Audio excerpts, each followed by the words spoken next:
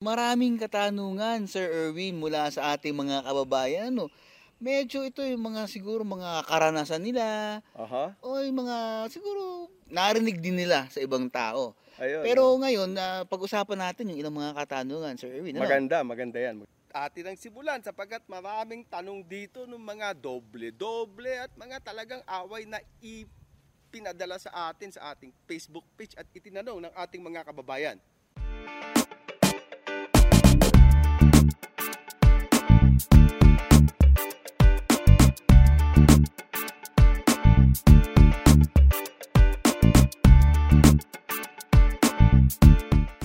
Magandang araw po sa inyong lahat at nandito na naman po tayo sa Usapang Lupa na handog sa inyo ng Foundation for Economic Freedom. Ito po muli si Atty. Edwin Thompson at kasama ko po Ito po si Atty. George Katigbak, makakasama nyo dito sa episode na to. Kung mapapansin nyo po, live location po tayo ngayong araw na to at maganda po yung ating background nature. So sir, simulan na natin ng Usapang Lupa.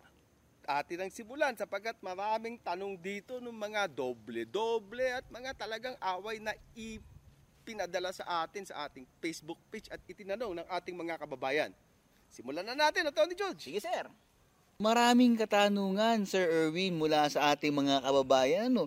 Medyo ito yung mga siguro mga karanasan nila o yung mga siguro narinig din nila sa ibang tao. Ayun. Pero ngayon, pag-usapan natin yung ilang mga katanungan, Sir Erwin. Maganda yan. Ayan, so umpisahan natin sa unang tanong. Ito yung, uso pa ba yung salitang phone-in question? Ayan, hindi na. Ito yung mga mga kumbaga tinanong sa atin sa Facebook, Ayan, okay, sige. Facebook questions Facebook questions. So ito ang katanungan, paano po kung ako o sa kanya nakapangalan ang tax declaration, ngunit iba ang nakalagay sa survey claimant sa DNR Sendro? Sino ang mas may karapatan? So sa tanong na ito, mukhang Atty. George wala pang titulo ang lupa. At mayroon dalawang dokumento na nabanggit. Yung isa yung survey claimant at saka yung isa ay tax declaration na magkaiba. Okay? Ano ba itong survey claimant?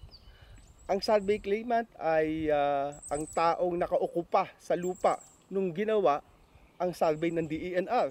Siya ang nakita sa lupa. Okay. Yung tax declaration naman, ito ay ang deklarasyon ng isang tao sa local government units, hindi sa DNR, na magbabayad siya ng buwis sa lupa dahil kine-claim niya ito bilang may-ari. Ngayon, kung magkaiba ang claimant sa DENR at magkaiba ang claimant sa tax declaration, mayroon niyang problema. Ang tanong, sino ang may karapatan? Kailangan magkaroon ng investigasyon dito. Sapagkat ang DNR ay gumagawa ng land investigation sa public land application process. Ang unang tinitingnan ng DNR dyan, sino ba ang claimant nung ginawa ang survey? Sino ba ang nakita ng DENR nung nag-survey? Nung panahon nag-survey. At i-require din ng DNR na mag-submit siya ng tax declaration. Kung magkaiba ang tao na to, tinatanong ng DNR, paano ka nagkaroon ng tax declaration nang wala na hindi ikaw ang survey claimant? Binili mo ba ito? Ito ba ay ipinamana sa'yo? Sapagkat pipilitin na DNR na i-connect yung tax declaration mo doon sa survey claimant. Doon sa listahan. Sa listahan na yan. Ngayon, ito ay labanan ng dokumento at paliwanag. Kung sino ang mas may karapatan, kung mas maipapaliwanag niya ang kanyang dokumento. Halimbawa, ang tax declaration mo ay walang pinagmulan, basta ka na lang sumulpot dyan at nagbigay ng tax deck, ay paano ka ba nagkaroon ng tax deck kung hindi ka nagsubmit ng survey plan sa local government units? Kasi ito ay requirement bago ka ma-issue ng tax deck. So, kailangan talaga itong busisiin. Kung sino ang may karapatan, depende sa dokumento na isusuporta mo sa iyong claim na ikaw ang tax declarant ng lugar. Baka kasi yung survey claimant baka may tax declaration din yun. Mhm. Pwedeng meron din siya nun eh. Ano, pagka nagkagano ng pangyayari, medyo lumalamang yung tao na yon. Tama, tama. Lumalamang Kasi siya. mas maraming suporta sa Mas kanyang maraming suporta sa claim kanyang na claim ng occupation, cultivation, and possession for more than 20 years sa requirement natin ngayon. Ngayon, Attorney Judge, itong tanong na ito, ang sabi dito, paano po kung kami talaga ang nakaukupa sa lupa? Sila daw talaga. nakaukupa sa lupa. So silang in possession. Oo. Pero hindi kami ang nakalistang survey claimant. Hindi sila nakalista. Aha. Dahil wala sila nung nagkadastro. Bakit naman nasa naman sila nung nagkadastro, ha? Nasaan At sila ito nagpunta? pa, napatituluhan na po ang lupa sa pangalan nila. Ibang tao, Mm. Ang tanong dito kung may habol pa daw. Naku. Ang hirap ng kababayan, ang hirap ng katanungan niya, Unang-una, may habol pa ba sila sa isang lupa na napatituluhan na sa pangalan ng iba? Yun. Ngunit ayon sa kanila, sila ang nakaukupa. Pero hindi sila ang nakalistang survey claimant. Ayan, May habol Yan, magandang pa daw. pag-usapan natin yan, Sir Okay. Erwin. Unang-una, yung kadastro. Mhm. Pag hindi ikaw ang nakalista sa kadastro, may karapatan ka bang mag-okupa nun? O paano ba yan? Kasi nung dumating yung DNR, wala ka dun eh. Mm. Wala ka eh. So, paano? Pwede ka namang mawala. Kailangan mo itong mabigyan ng konting paliwanag. Ang nakasama kasi dito sa sitwasyon ng kababayan natin na ito, naging titulo eh. Ibig sabihin yung survey claimant nakapagpatitulo. At sinasabi niya na siya ngayon ang naka-okupa. Kailan kaya siya nag-okupa? Yun ang mga tanong eh. Oo. Kasi hindi naman basta-basta nililista sa survey claimant, di ba, Oo. Sir? Iniimbestigahan yan at tinatanong kung sino talaga ang nakaukupa. So, nung panahon na nagkadastro, kung siya talaga ang nakaukupa, siya dapat ang mapapalista. Sa papeles, Sa papeles. ay medyo mabigat na kalabanin kung sino man ang may hawak ng titulo na ito, sapagkat may kadastro, natituluhan, na proseso ang claim nito.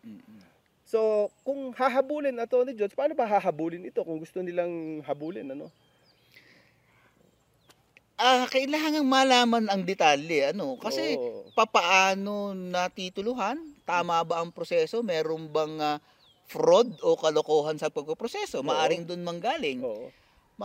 Kailangan malaman natin kung ano na ba ang actual status ngayon. Yan ba'y OCT o baka naging TCT na yan? ito, Na Oo, meron tama, ng ibang taong naniniwala na malinis na yan kasi TCT na eh. Oo. Ang Original Certificate of Title o OCT ay binibigay ng Register of Deeds sa isang may-ari ng lupa sa unang pagkakataon. Ang kasunod na pagpaparehistro naman ay nangyayari kapag ang original na titulo ng lupa ay kinansela at pinalitan ng isa pang titulo. Samantala, ang Transfer of Certificate of Title o TCT ay karaniwang ibinibigay matapos ilipat ang titulo mula sa unang nakarehistrong may-ari na siyang nagkansela ng OCT papunta sa isang tao na nakatransaksyon nito.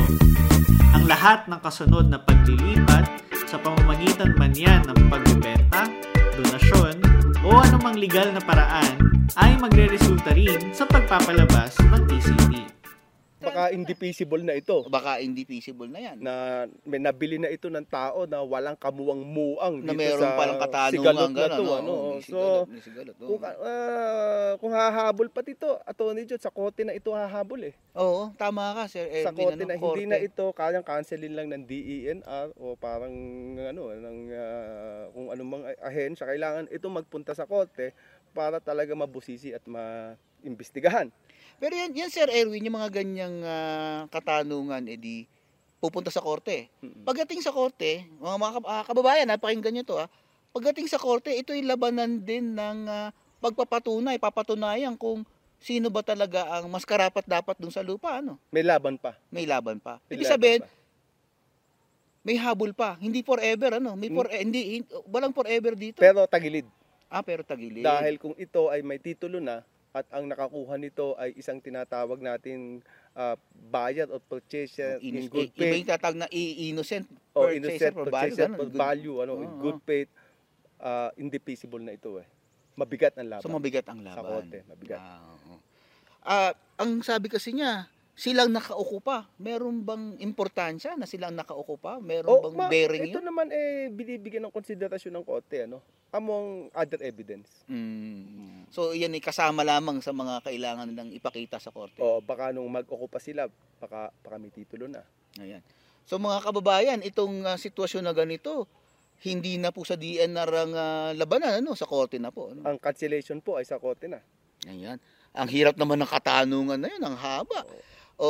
Sir Erwin, ito medyo magaan-gaan na kaunting katanungan ng mga kababayan. Ito, medyo pamilyar o lagi natin naririnig, Sabi dito, sabi ng kapitbahay ko, ako daw po ay may naukupa na portion ng lupa nila. Parang stepping Stepping on the line. Stepping on the line. Kumbaga sa basketball, stepping on the line. Stepping on the line na to.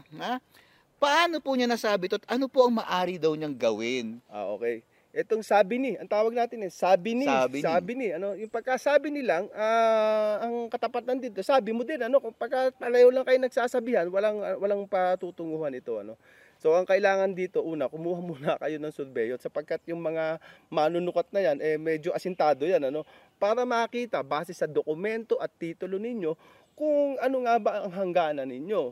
Kailangan na dito ng surveyor at para wag kayong mag-away ng inyong kapitbahay, wag kayong masyadong siguro yung sabi ni kasi hindi naman mga surveyor ito So ang payo natin maghanap kayo ng suki ninyong surveyor at kung magkakaroon kayo ng dispute dito, again yung mga boundary dispute na ito, kailangan na naman itong magpunta sa korte.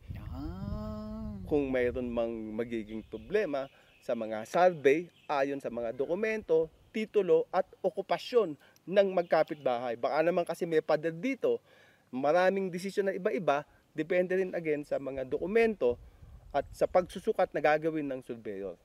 Attorney, pwede bang iwasan ng korte dyan? Pwede yung pag-usapan niya na magkapitbahay para hindi na lumaki? Pwede naman magpasensyahan na magkakapitbahay, Oo, na lang kayo, pasensyahan nyo na, baka naman isang dangkal lang ang pinaglalabanan natin, hindi ka pa makagawa ng kubeta dyan, nagkasiraan pa kayong magkapitbahay, mahirap. Ito, Attorney George, double na naman ito, patong na naman, Kaya nga lang dito, sa tanong na to, papaano po kung dalawa kaming may tax declaration sa parehong lupa?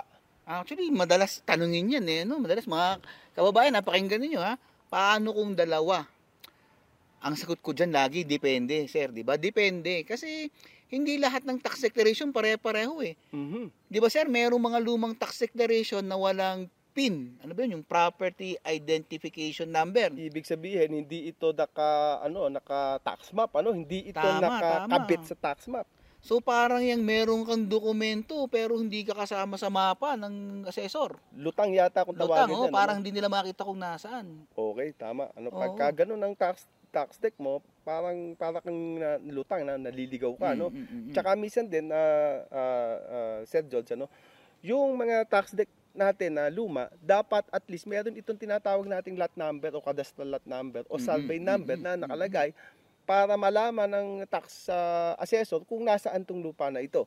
Kung walang PIN ito at walang tax information number sa tax declaration, malabong malaman kung nasaan talaga yung tax declaration na yan. Ganun pala. At saka, bukod dyan sa PIN, dapat naandun siya din sa yung, tinatawag yung paas? Oo, dapat nagkaroon ka ng paas. Yung Field Appraisal and Assessment Report. Dito sa Manual of Assessment, bago ka dapat mabigyan ng isang tax deck na nakalagay dito sa tax map ng local assessor, dapat nagkaroon ng inspection sa'yo ang assessor's office. Ang tawag dyan yung paas ka, Field Appraisal and Assessment. Patapos gawin yung assessment na yung gagawa ito ng sheet o report. Pagka nandoon ka, matibay yung tax declaration mo, At saka yung ibig sabihin kasi, Attorney George, occupant ka. Dahil noong ginawa yung assessment, noong inimbestigahan ng mga assessor, naandoon ka, kaya napalagay ang pangalan mo. So, ibig sabihin, hindi porke meron kang tax declaration, matibay ka na. Dapat ito pala ay may kaakibat na possession. May kailangan possession ito kasi kung ang tax deck mo ay lutang, para kang kumbaga lasing, hindi mo alam kung saan ka papasok. wala ring kwenta ang tax deck na walang pintuan na papasukan, ano. So ganun pala kung sa labanan ng pagalingan ng isang tax deck na hindi nakaukupa Oo. at sa tax deck ng isang tao na nakaukupa, parang lamang sa labanan yung nakaukupa na may Tama. tax deck. Parang kung nung bata ka, Atty. George, alam mo ba yung larong palabunutan? Yes sir, yes sir. Di ba sa palabunutan, bubunot ka na gano'n. Bubuksan mo. Nung nakita mo yung number mo, hindi mo mahanap kung anong laruan yun na premyo mo, walang kwenta. Yung kailangan, pag bunot mo yung number mo, yung Naandun yung laruan. nandun yung laruan para manalo ka. uuwi kang masaya. Tama. Kung nakuha mo lang pero wala naman Hindi naman makita kung ano yung baliwala yung number mo. din. Ano? Oo, tama, Okay. sir. Ayan. So, Atty. George, ito na naman ang ating mga direktor. Sinisenyas na tayo. Ito pong muli si Atty. Edwin Tiamso na nagsasabing patuloy ninyong sundan ang ating programa para magkaroon kayo ng mga kaalaman sa lupa at lumapad ang kaalaman natin, hindi tayo maloko. Ayan, tama. Okay. At ito naman po si Atty. George Katigbak nagsasabing stay safe sa muli.